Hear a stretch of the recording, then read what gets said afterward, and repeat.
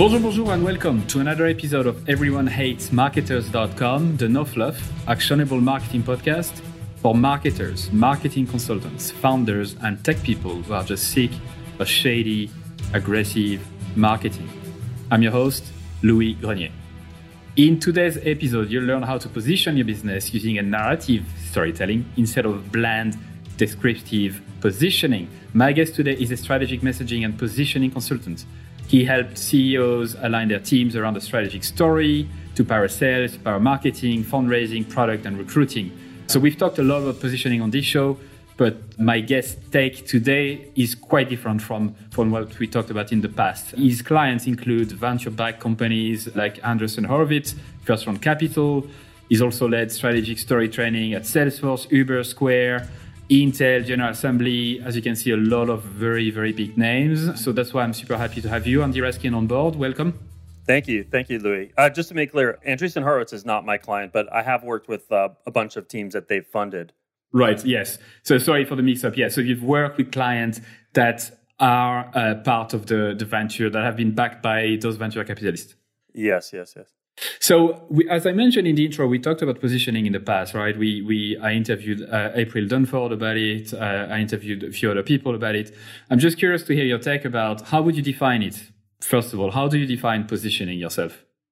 It's really about how you're creating urgency in the buyer's mind to change. So the normal way I think we look at positioning is, it's how do we position ourselves against competitors? And in fact, this is really the view.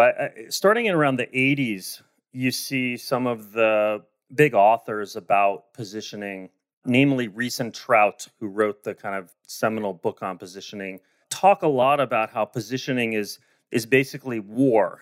They use this guiding metaphor of war, and that war, and it's a war of you against your competitors, the alternatives. And I think what that has led us to is a place where, marketing becomes essentially claim spouting, like, why are we the best? And what I've found is that, the teams that are really winning, the ones who are creating categories, who are leading categories, are doing something different. And it's really about a war against the status quo, or status quo kind of thinking and approach. And so I really see positioning first and foremost not as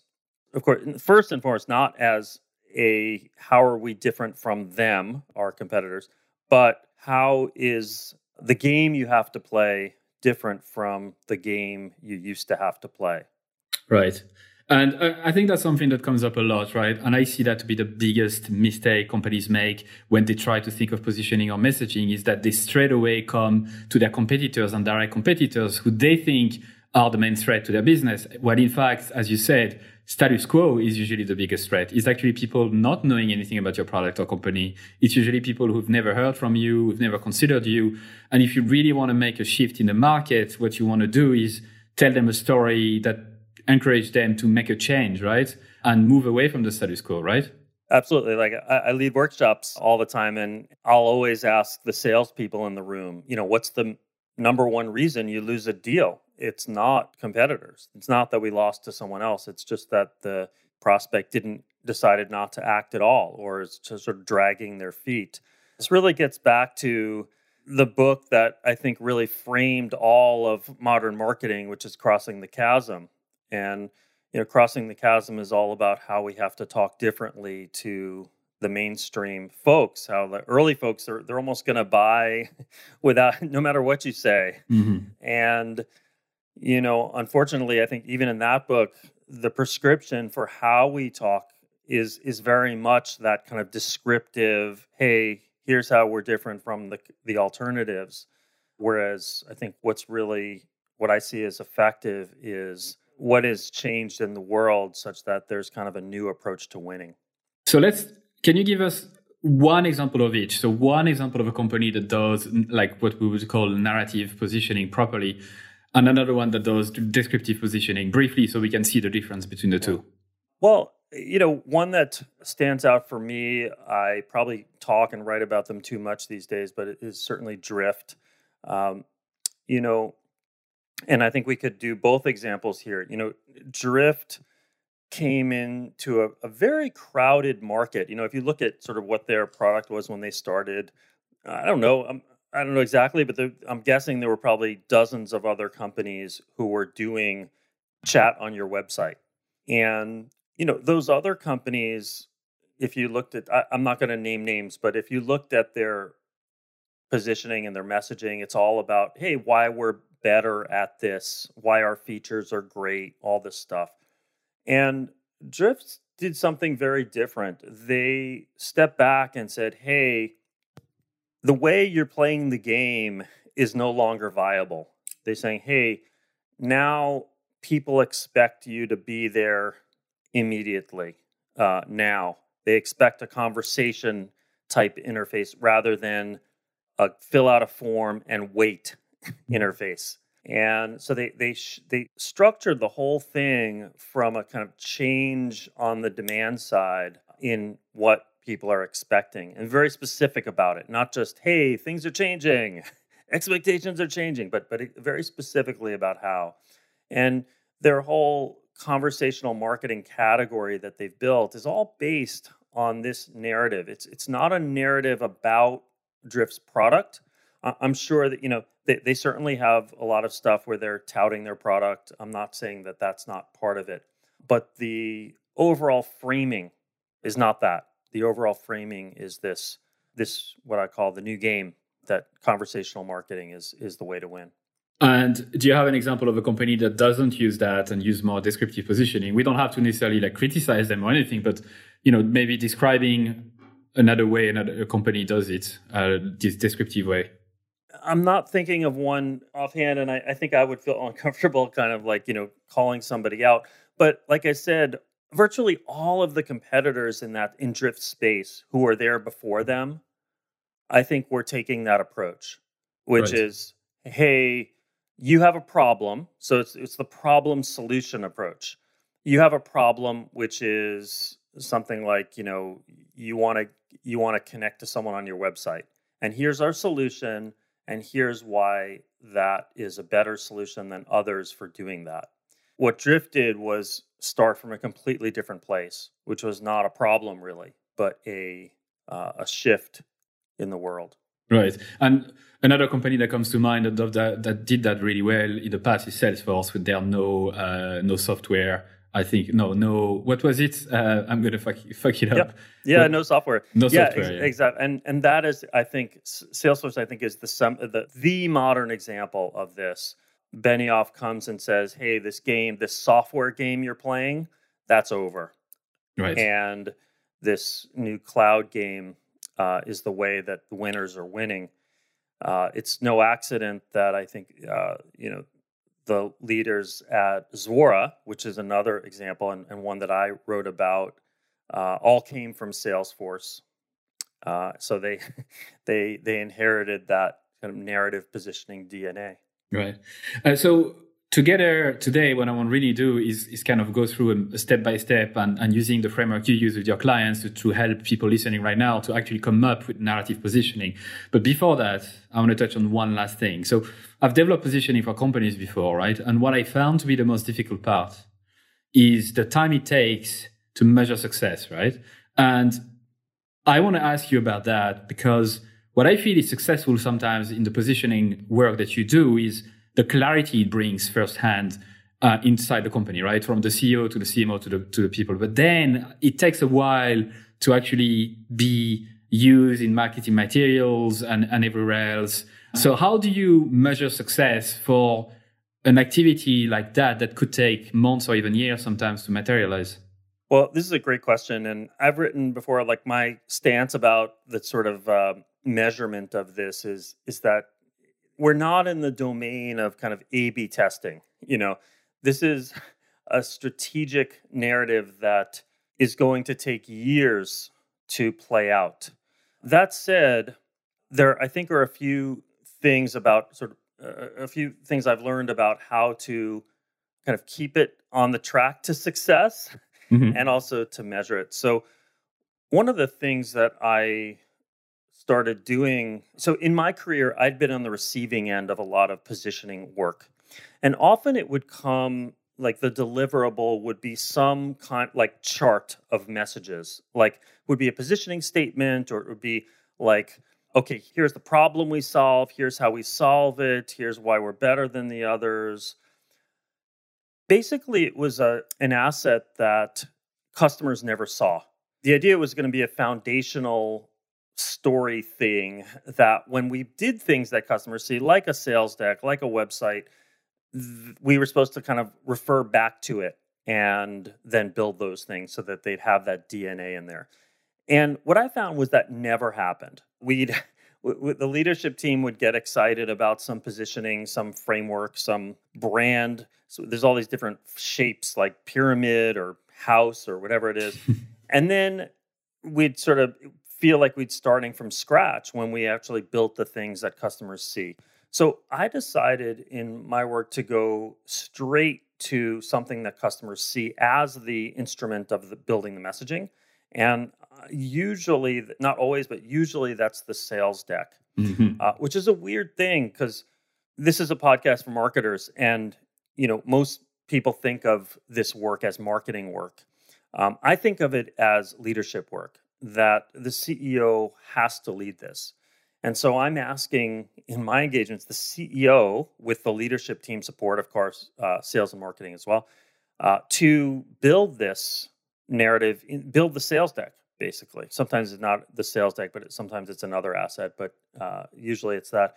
And, you said, like, how do we get it to spread around? I think this sales first approach is really important. Like, the normal approach is marketing builds it and then kind of pushes it on sales, like at the sales kickoff or something.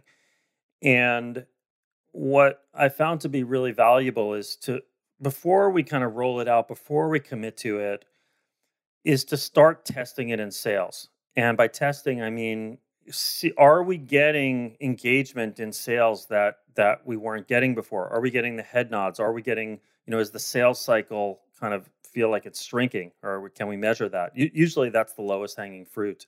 Right. If we can, then let's start telling that story everywhere rather than the other way around. Yeah. Okay. So lowest hanging fruit is like updating the sales presentation and like straight away showing that to clients or to prospect and making sure that it connects with them.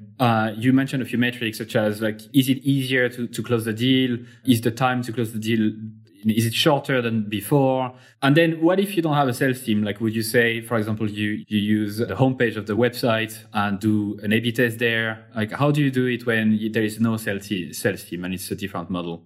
I've definitely done it in that case where we use the homepage, but the homepage is tricky because, the website is tricky because the website has other missions that it has to accomplish. It has to get kind of click through and may even have, other kind of missions that it needs to be successful at, aside from kind of like telling this broad story. So it's not always the best. Sometimes we use like a CEO keynote as the structure, and then try and distill the points from that into the website. But I have done all of those things, use all of those assets as the asset for building the story.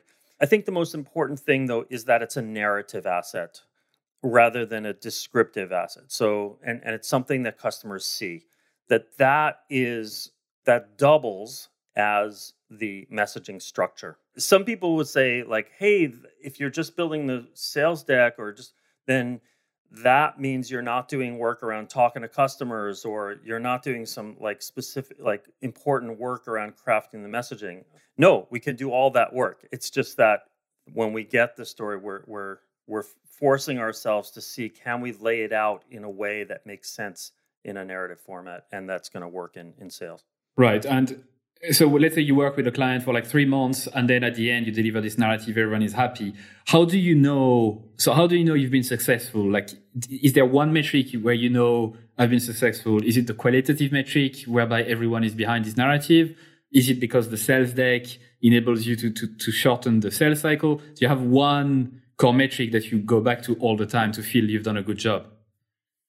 Well, first of all, 3 months I think would be way too long, because that's by the time we get to the end of 3 months, things have changed. So I usually try to, like, by the end of around 6 weeks, we've actually done a bunch of iterations and we've taken it out into the field to get and done iterations in the field.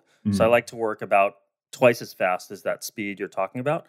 I think, the CEO of Pantheon, his name is Zach Rosen, I think put it best.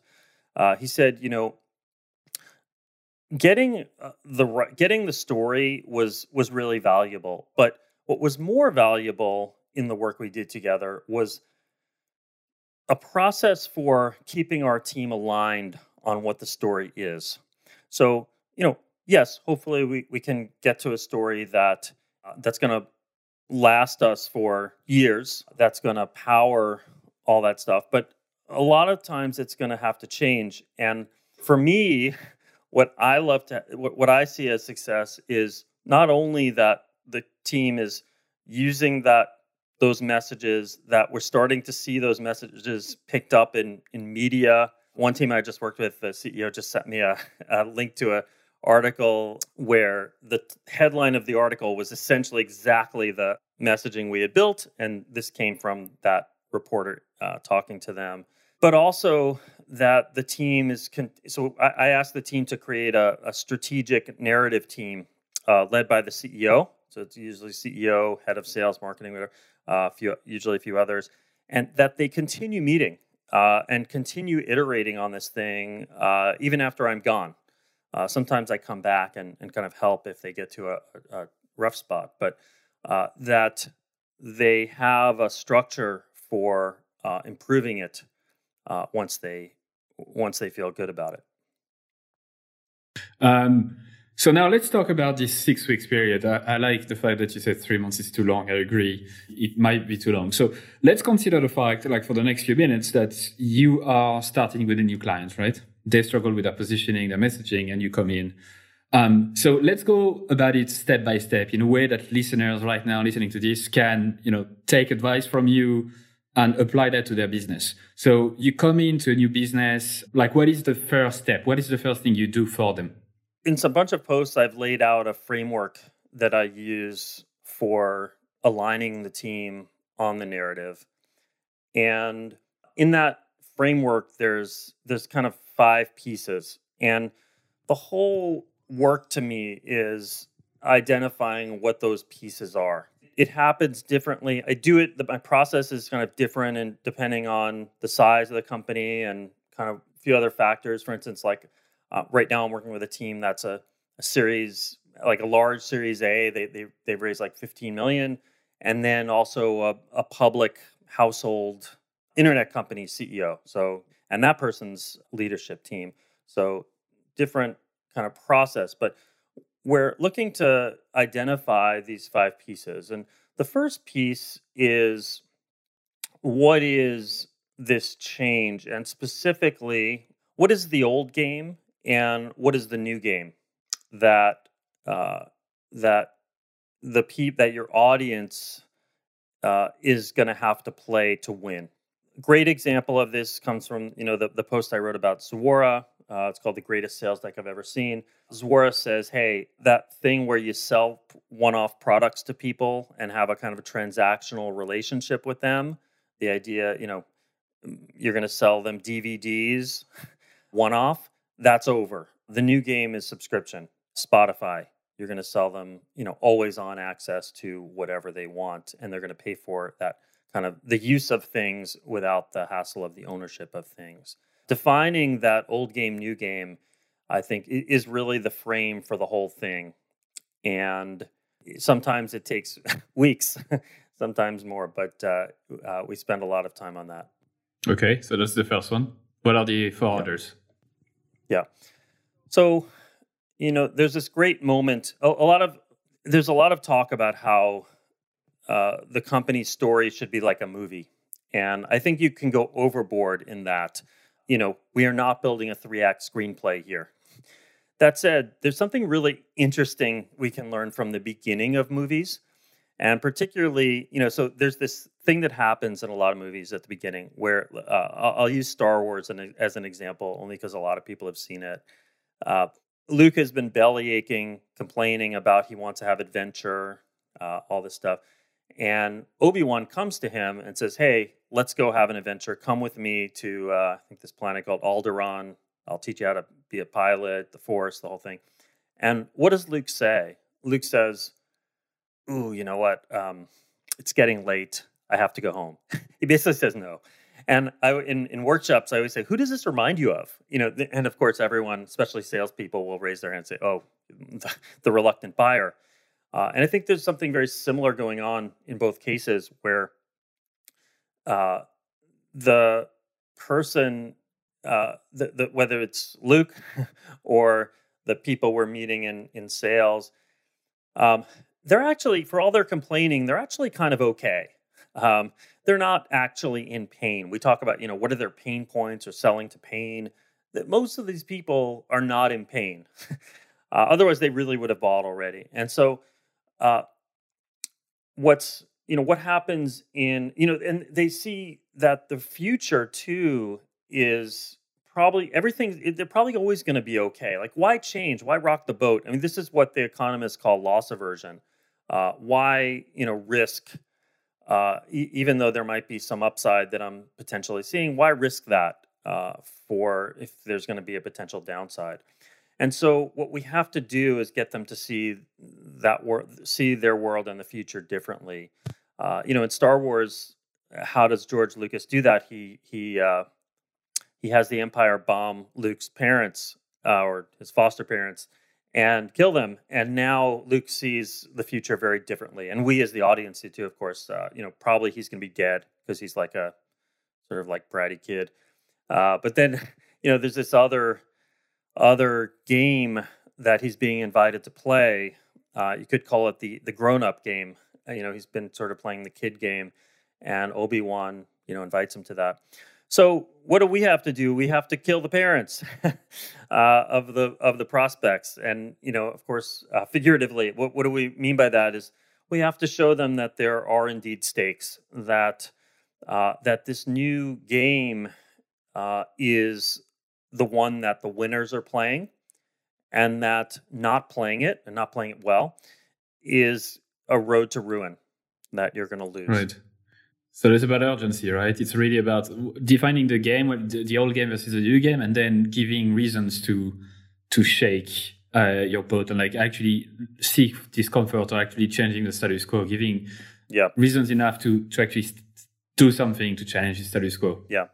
Yeah. There's a great, FOMO element here. It's not always possible, but one of the things we like to do is show, hey, look at all the people, look at all the companies or people who are winning. And, for in Zuora's case, they say, hey, look at all the new companies that are, thriving and disrupting and creating the value. They're all, subscription or, what they call usership companies versus ownership. They're selling you the services rather than the asset ownership. Right. Look at the companies who are not doing that. Oh, they're going out of business. So they're getting disrupted. So, it really is, in a way, a kind of life and death portrayal. We don't have to always be that extreme, but as close as we can get without it feeling with it still feeling credible. And here we are naturally leveraging a few psychological principles about the way we are built internally, right? The urgency, as you said, the storytelling element. There's a lot there that is really rooted in people's psychology and behavior, right? Absolutely, and if you just do the sort of problem solution, what's the problem? Here's our solution. You miss out on all that. You only get that for the people who kind of very, very directly experience the problem. And those people, those are the people who really are in pain, who are, running to the emergency room for treatment. It's the others who we need to get. And so, absolutely. And then what are the three other parameters? So I'm guessing one of them is probably down to what you mentioned before about starting from the CEO all the way down. Well, that's more of a process thing about how I run it. Yeah, I do. As an aside, yeah, I do always ask the CEO to lead this, and that's not always that's not always a popular ask. That not every CEO is up for doing this. I used to say, okay, I'll work with whoever you want to appoint, and I stopped doing that. I found that when I did that, the results were not as good, and the team didn't seem to own it as much. And when it went really well, the CEO was sort of like really running it and really taking it on. But the next piece, the third piece of it, of the framework, since it sounded like you wanted to hear those pieces, is for every game there's a kind of object of the game, a goal, and the next piece is really stating that, and that goal can really act, in my opinion, as like the mission statement. Not the mission statement in company-centric terms, but in customer-centric terms. So, for Zuora, I think, and often this works really nicely as the top line on the website, what some people call the tagline. Although I really don't like that phrase, but they had, hey, turn your customers into subscribers. Turn all of them into subscribers, and it's a kind of asymptotically achievable. You never really quite get there. Goal state. For a while, Airbnb had this message: live there. What if that is the goal state that I think for their customers that drives really everything that Airbnb does. So if everyone was playing the game, this would be the result, kind of. Well, it's if your customer, you're asking your customer to play the game, and you're saying, hey, if to win at this game, this is where you have to get. Right. This is where you want to get living there. And if you want to play another game where you're just staying there, that's not going to be as that's going to be a losing game now. Okay. So, what is the change? What is the reason for the change to make people like go and change from the status quo to this? What is the objective of the game? The ultimate goal? What is the number 4? So the fourth one is now, we haven't talked about really the product yet and us and our role. And here's where we can start to come in. And, in every game, there are rules and constraints and obstacles. And so if your customer could just sort of win that game without any help, well, there's no reason for you. So I know already that there are obstacles to the goal, to the finish line, hurdles that they'll have to jump over to get there. And we want to name these. So, hey, what's so hard about living there? What's so hard about turning customers into subscribers? And really kind of flesh that out. And then we can now talk about how our product helps us get over each of those hurdles. This is really in some ways the problem solution that we start with in the traditional framework. But now, hurdles and getting over them, or what I sometimes say is monsters and tools for slaying them, has much more meaning, because now these problems aren't just sort of disembodied. They're stopping us from getting to some goal state, some promised land. Right. And now, the product has, or the service or whatever, has emotional resonance. It's like the lightsaber. When Luke first sees the lightsaber, it's kind of cool, but it doesn't really have any emotional resonance. But then when he starts, using it to start getting to the places where he wants to get, then it becomes a very dear thing to him and to us in the audience. Okay, so that's really interesting. Those 4 criteria or 4 parameters or whatever you call them so far. What is the last one? Last one is just simply proof. So even if we've laid out those other 4 really well, we're still going to have skepticism, and hopefully we do, because this object of the game that we're talking about, what I sometimes call this promised land, is it should be really desirable, obviously, but also should be really hard to reach. There should be like, really, I'm going to live there. You can imagine people thinking that back when they first started hearing about that game. Really, somebody's going to come pick me up. I'm gonna just tap a button. I'm gonna get a ride from somebody who doesn't have a taxi license, and that's all going to work out. Still some fear, I think, about that obstacle. So we need to show stories, customer success stories of people who have won the game, or at least are on their way to winning. Right. And so this is the people who will talk about how we've helped them, play that new game. So thanks for going through that with me. So to summarize, what is the old game? What is the new game? What are the reasons to act now? What is the ultimate goal of this game? What is the object of the game, as you mentioned? What are the hurdles and obstacles, and how does your product help you overcome those? And finally, what's the proof, right? So that's kind of your system. That's your checklist that you like to tick with every client. Yep, pretty much. Yep. So now let's go back to this exercise, right? You mentioned that you do work with different type of clients and whatever, but for the purpose of this exercise, let's try to pick a typical client, like the typical size of company or status or nature of the company, where you can actually, give me a process or some sort of pointers that show this is how I go about it. I'm pretty sure you have some similarities between clients that you can flesh out in this podcast. So if you go back to the first step that you would take, is it to meet the CEO and the leadership? Is it to straight away talk to customers? Is it to talk to sales? How do you go about fleshing out those 5 items you just explained there?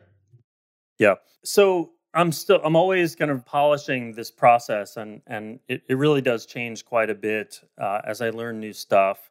Some things that I'd say I'll try to pick out the things that are common.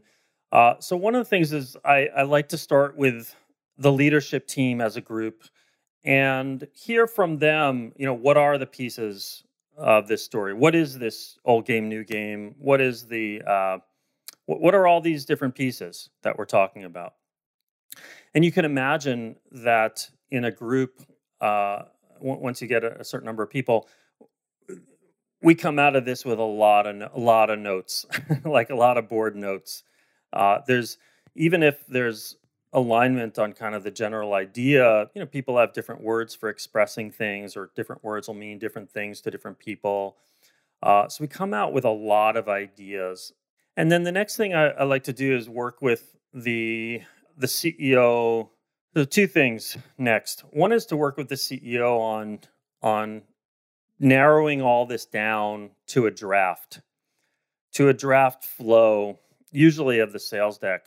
And at the same time, I ask the team to start asking essentially the same questions, those 5 pieces, or the 4 ones, because the 5th one is really about customer stories, is start having them ask those to customers and seeing what they say, because often the customers will give us literally the exact words that we want to use, and at a minimum, they'll kind of give us some validation of what we were thinking about. I'll give you an example.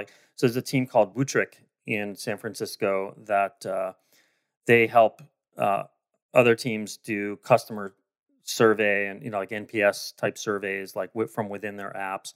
And we were trying to think of this kind of what I'd now call the object of the game statement that's going to appear at the top of their website and in their sales stuff. And we couldn't think of one that didn't seem really trite, like retain your customers or something.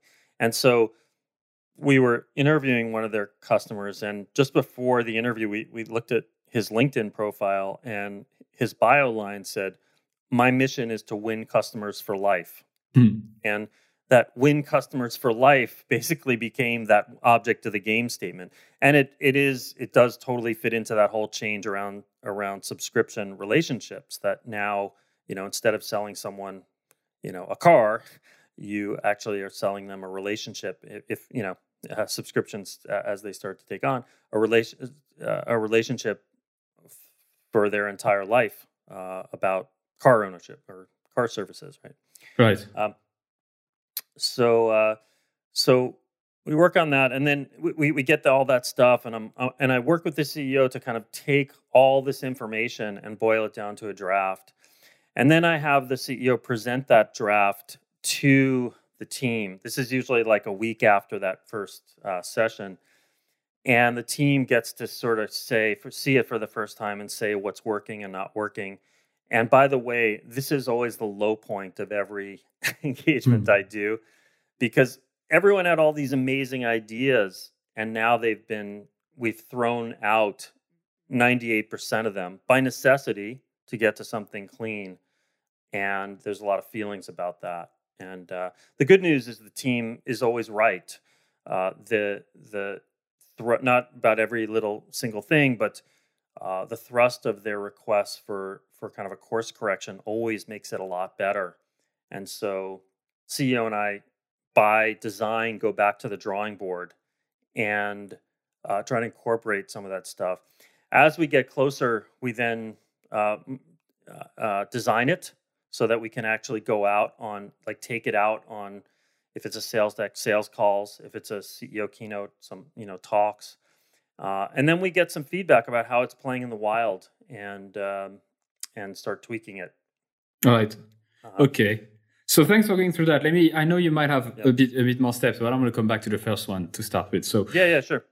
For people who are listening to that right now and want to go through this exercise, you would recommend them to put in the same room the CEO and leadership, right? And you try to have customer success, sales, marketing, ops, support. I mean, all departments represented in this meeting, or is it a selected few? I usually leave it up to the CEO, who the CEO wants there, but I do limit it to usually around 5 or 6 people total.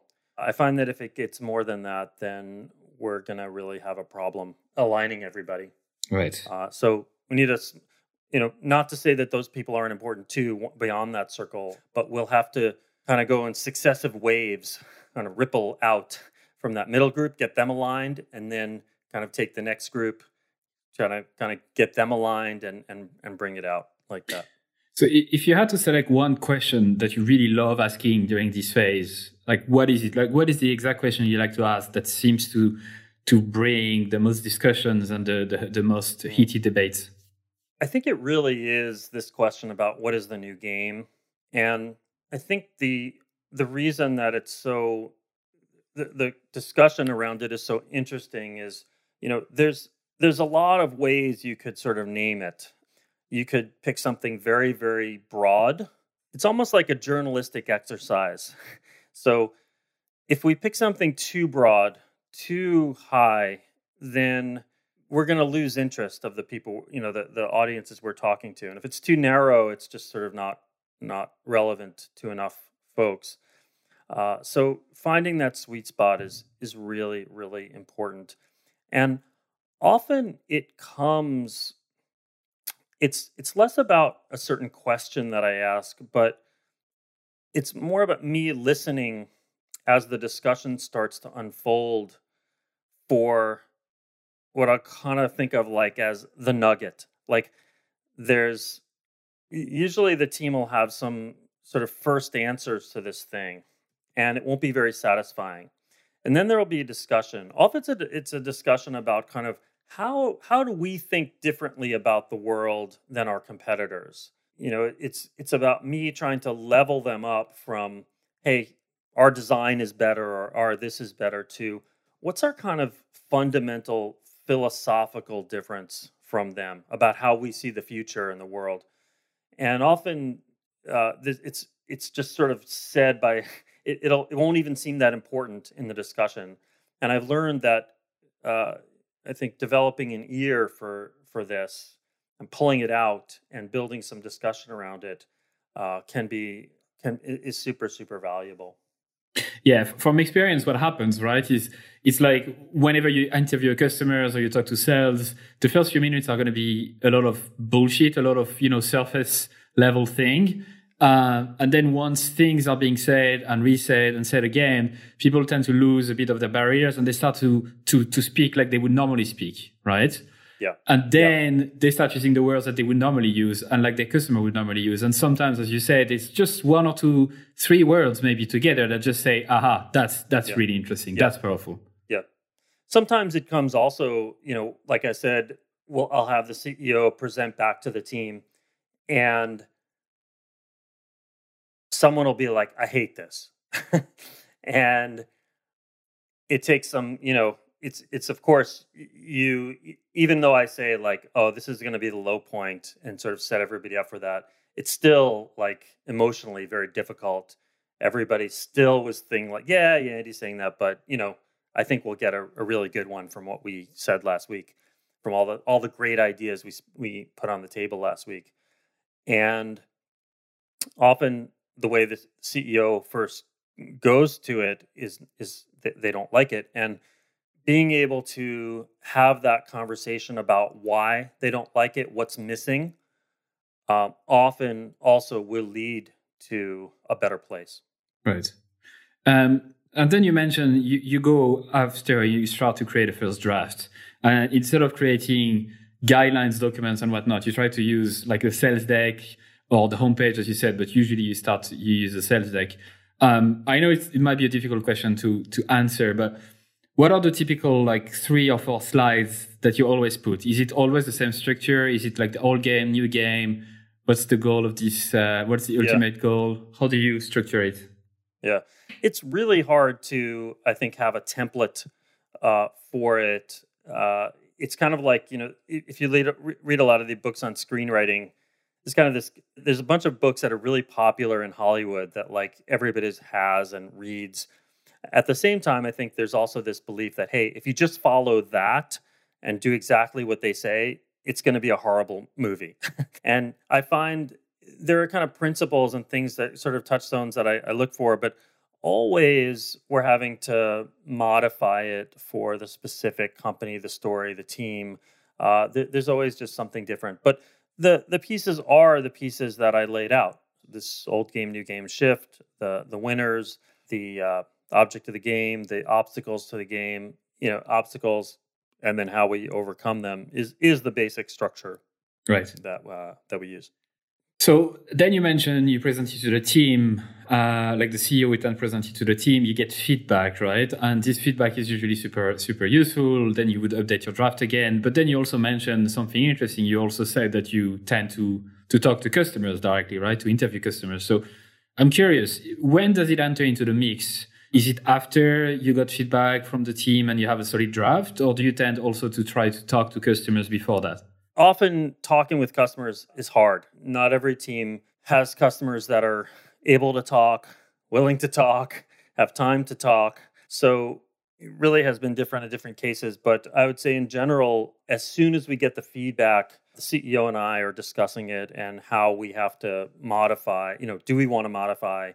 And then we're sharing it with the team in kind of regular check-ins that I institute with the team, sharing kind of the highlights of what we've learned, what we've heard, and how we've changed it based on kind of what we got from them. Okay. So you seem to rely almost exclusively on internal data, in a sense, internal source, right? Is there any other sources that you use to build this draft and to build this story? And if so, which ones? Well, the customers are a big one. Customers are not an internal source. They're a big input, and maybe the most important input into where this is going. But yeah, very often there may be analyst stuff that the team brings to it. There may be analyst calls as we're taking it out. So when we're taking it out, the important thing is like, let's get something and then bring it out and see like, how is that playing? And so there's many different audiences that we can start gathering input from and start making a call as a group. Does this mean, if an analyst says this, does this mean we change our whole story? Or do we just consider that analyst one data point and we're going to stick with it? And, a lot of decisions to be made there. Yeah, what I like very much about your approach is the speed at which you tend to put a draft out there and get feedback, right? I think that's critically important. It could take years sometimes for companies to settle on positioning. And as you said, things move so quickly that it might be a massive mistake. And it is a massive mistake, right? One last question that I know you get asked a lot, right, is about what if I have 3 different type of customers that are quite different from one another? Should I change and have one positioning for each? What do you say to that? You're hitting on the general form of this question is, hey, we have different audiences we have to speak to. Those audiences might be different verticals. They might be different personas, like seniorities or roles within a company, especially in B2B world. And you really have two choices. You can create an individual story for each of these audiences. The problem with that is you kind of become very schizophrenic and you don't really have any identity. And, it's like, hey, tell me who you are, and then I'll tell you who I am. And so you're kind of relying on that. It's also a lot to remember for your team. Like, oh, what do I tell this person? The other approach is to find some way to start with a common story that you kind of tailor out for the different audiences. I think this is really one of the huge strengths of this narrative approach. I mean, the narrative about, subscription economy or whatever this new game is not a role specific story. It is a story that is playing out and affecting each of the industries and roles and personas and audiences that you're talking to, if we've designed it properly. And so I actually wrote a post about this, answering this exact question. It's called Tailoring Your Pitch for Multiple Audiences.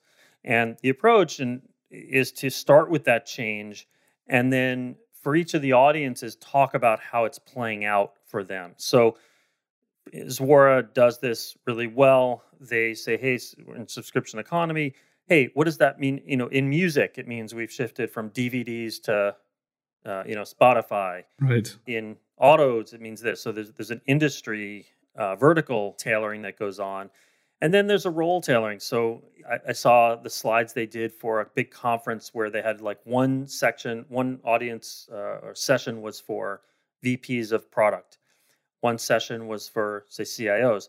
And so they'll say, hey, subscription economy, VP of product, in this world, your role changes from, hey, you used to be in the old world of transactions, you were like a feature manager, and now you're a relationship builder. And they would kind of do this from to of your role and how the game shifts for you personally, for this audience personally. Based on the high level, new game that everyone is having to play. That approach, I think, has been really successful for the teams that I've worked with, and it's nice to also, especially if you go on a sales call, you might have a mixed audience of people in different personas or different industries. Then you can even have a slide where you're calling out kind of how this new game changes the game for the specific personas, and kind of, that creates a discussion around that. So Andy, thanks so much for going through your process in detail. To summarize it briefly, as you said, the 5 things you want is what is the change, what is the old game, what is the new one, what is the urgency, why should people take action to actually challenge which is specifically about winners and losers. Right. How is this creating winners and losers? Mm-hmm. Urgency, what makes people challenge their status quo to take action. What is the objective of the game, like the end goal? What are the obstacles and how does your product overcome them? And then what is the proof, right? So I always ask a few questions before the end of the podcast. And the first one being, what do you think marketers should learn today that will help them in the next 10 years, 20 years, 50 years? Oh, I think every marketer, really everyone in business, but particularly marketers, can study story structure. I think it's a really, it's kind of like the brain's API of how humans are wired to take stuff and to take in information and believe things. And this is not about like telling cute anecdotes in your speech. It's about structuring the messages that you're giving in a kind of story narrative framework. Right. What are the top 3 resources you'd recommend listeners today? So it could be anything from podcasts to conferences to books to anything. One book that I love is, it's not typically considered a marketing book, but it's called Never Split the Difference by Christopher Voss. It's a negotiating book. I'm not sure if you know, like Chris Voss was the FBI's lead hostage negotiator for some time. And he talks about an approach to negotiation where he's not using the same words like narrative positioning, but he's essentially doing that. Right. He's talking about how basically in all of his negotiations, and he's successful virtually every time in negotiating the safe release of hostages, is all about telling the captor's story back to them and getting acknowledgement from the captor that we've got it, and that usually that comes in the form of what he calls "that's right." So instead of getting to yes, getting to "that's right," getting to and if we can get to "that's right," then we're building trust. This is really the whole idea behind narrative positioning. Is instead of aiming for yes, you are the best, we're aiming for "that's right." You understand my story, and if we can get to there, then there's this other thing that happens, I think, where people just assume you must have the best product or you'll be the best person to go with. I think that reminds me. Sorry to cut you, but it reminds me quickly of this. I think it's in Japanese camps during Second World War, where they were using very, very similar tactic to indoctrinate Americans by making them say that's admit a small fault in America's politics. And saying that, yeah, that's right. And then they move on to something bigger and bigger. And then after 5 years, they write propaganda for Japan without being asked. That's it. Well, hopefully we're not doing this coercively. Where right. The whole point of the that's right, when we really get it and it's valuable, is that it's a signal that kind of on their own accord, without being put in any kind of coercive situation, they've said, hey, yes, you really understand me. Right. So what are the 2 other resources you'd recommend? If you're interested in story structure, 2 things I can recommend. One is just any book on screenwriting. There are a bunch of really good ones. Story by Robert McKee is kind of the classic one. Not written for marketers, but a lot of the echoes of what I'm talking about and the origins of it really are there. And then also, I think America's treasure storyteller, our most treasured asset in this world is Ira Glass, who's the producer of This American Life radio show and podcast. And Ira he published what he called his manifesto on how to structure a story. And what's interesting there too is a lot of it really is about stakes. What we talked about in the second point of the 5 that I mentioned around, he hears a lot of story ideas that kind of sound good, but aren't going to work because they haven't laid out the stakes. As you said, the why does it matter? What's the winning? What's the losing? And why do we care? So I think those 3 nice. are what I'd recommend. Really good recommendations, especially for those are not marketing books, and I appreciate those type of resources because usually they lead to a lot of insights. So Andy, once again, thank you so much for your time. Thanks for going through your process with me, for being patient about all the steps you're taking with your clients, and for sharing that many examples. Where can listeners connect with you and learn more from you? Best place is on LinkedIn. You can just reach out on LinkedIn and connect. That's always a really good place. That's where I do a lot of writing about this stuff, post articles. And also my website is andyraskin.com. Awesome. Once again, Andy, thanks so much. Great talking with you, Louis. That's it for another episode of EveryoneHatesMarketers.com. And this is the moment where I tell you to subscribe to our email list. So before you leave and go to another podcast or listen to another episode, I don't treat email list the way people usually treat their email list. I really treat that as a one-to-one conversation. So I'm going to send you very short and personal emails every 2 weeks, I would say. I'll inform you of guests in advance. I'll share with you my numbers and how many listens we get, and I'll also ask you for your feedback in terms of the questions we can ask future guests, and perhaps I can also have you on the show someday. So don't be afraid to subscribe. I'm not going to spam you, and you can always unsubscribe for sure if you wish. The second thing we need from you is your harsh and honest feedback. We know that this show is not perfect yet, and we always can improve. So you can send us your email at feedback@everyonehatesmarketers.com. Good or bad, please feel free to send me an email. And the last thing I'd like from you is that if you did like the episode, please share it to your friends, your colleagues, or whoever might like it. And also please review it on iTunes or another service that you might use to listen to your podcast. Because if you leave us a 5-star review, it means that more people will be likely to listen and we can spread the word quicker. So thank you so much once again, and au revoir.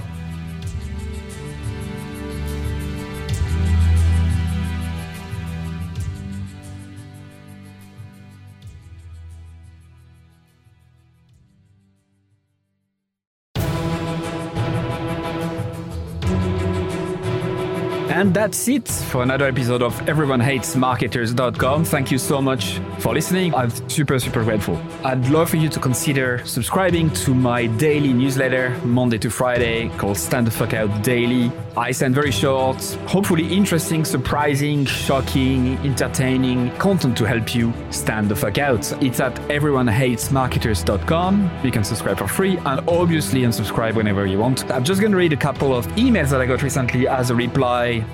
Juma said, your content attacks the mind primarily, which is such a good thing because most of us are skilled at what we do, but we don't have the courage to do it our way. Mark, who just subscribed a couple days before, said, this is my first issue of your newsletter. Love it. Glad I subscribed. Brianna said, I just realized this morning that my email habit is now to 1, skim through the list, 2, select all unread industry email except yours, 3, delete and don't think twice, 4, quickly skim yours.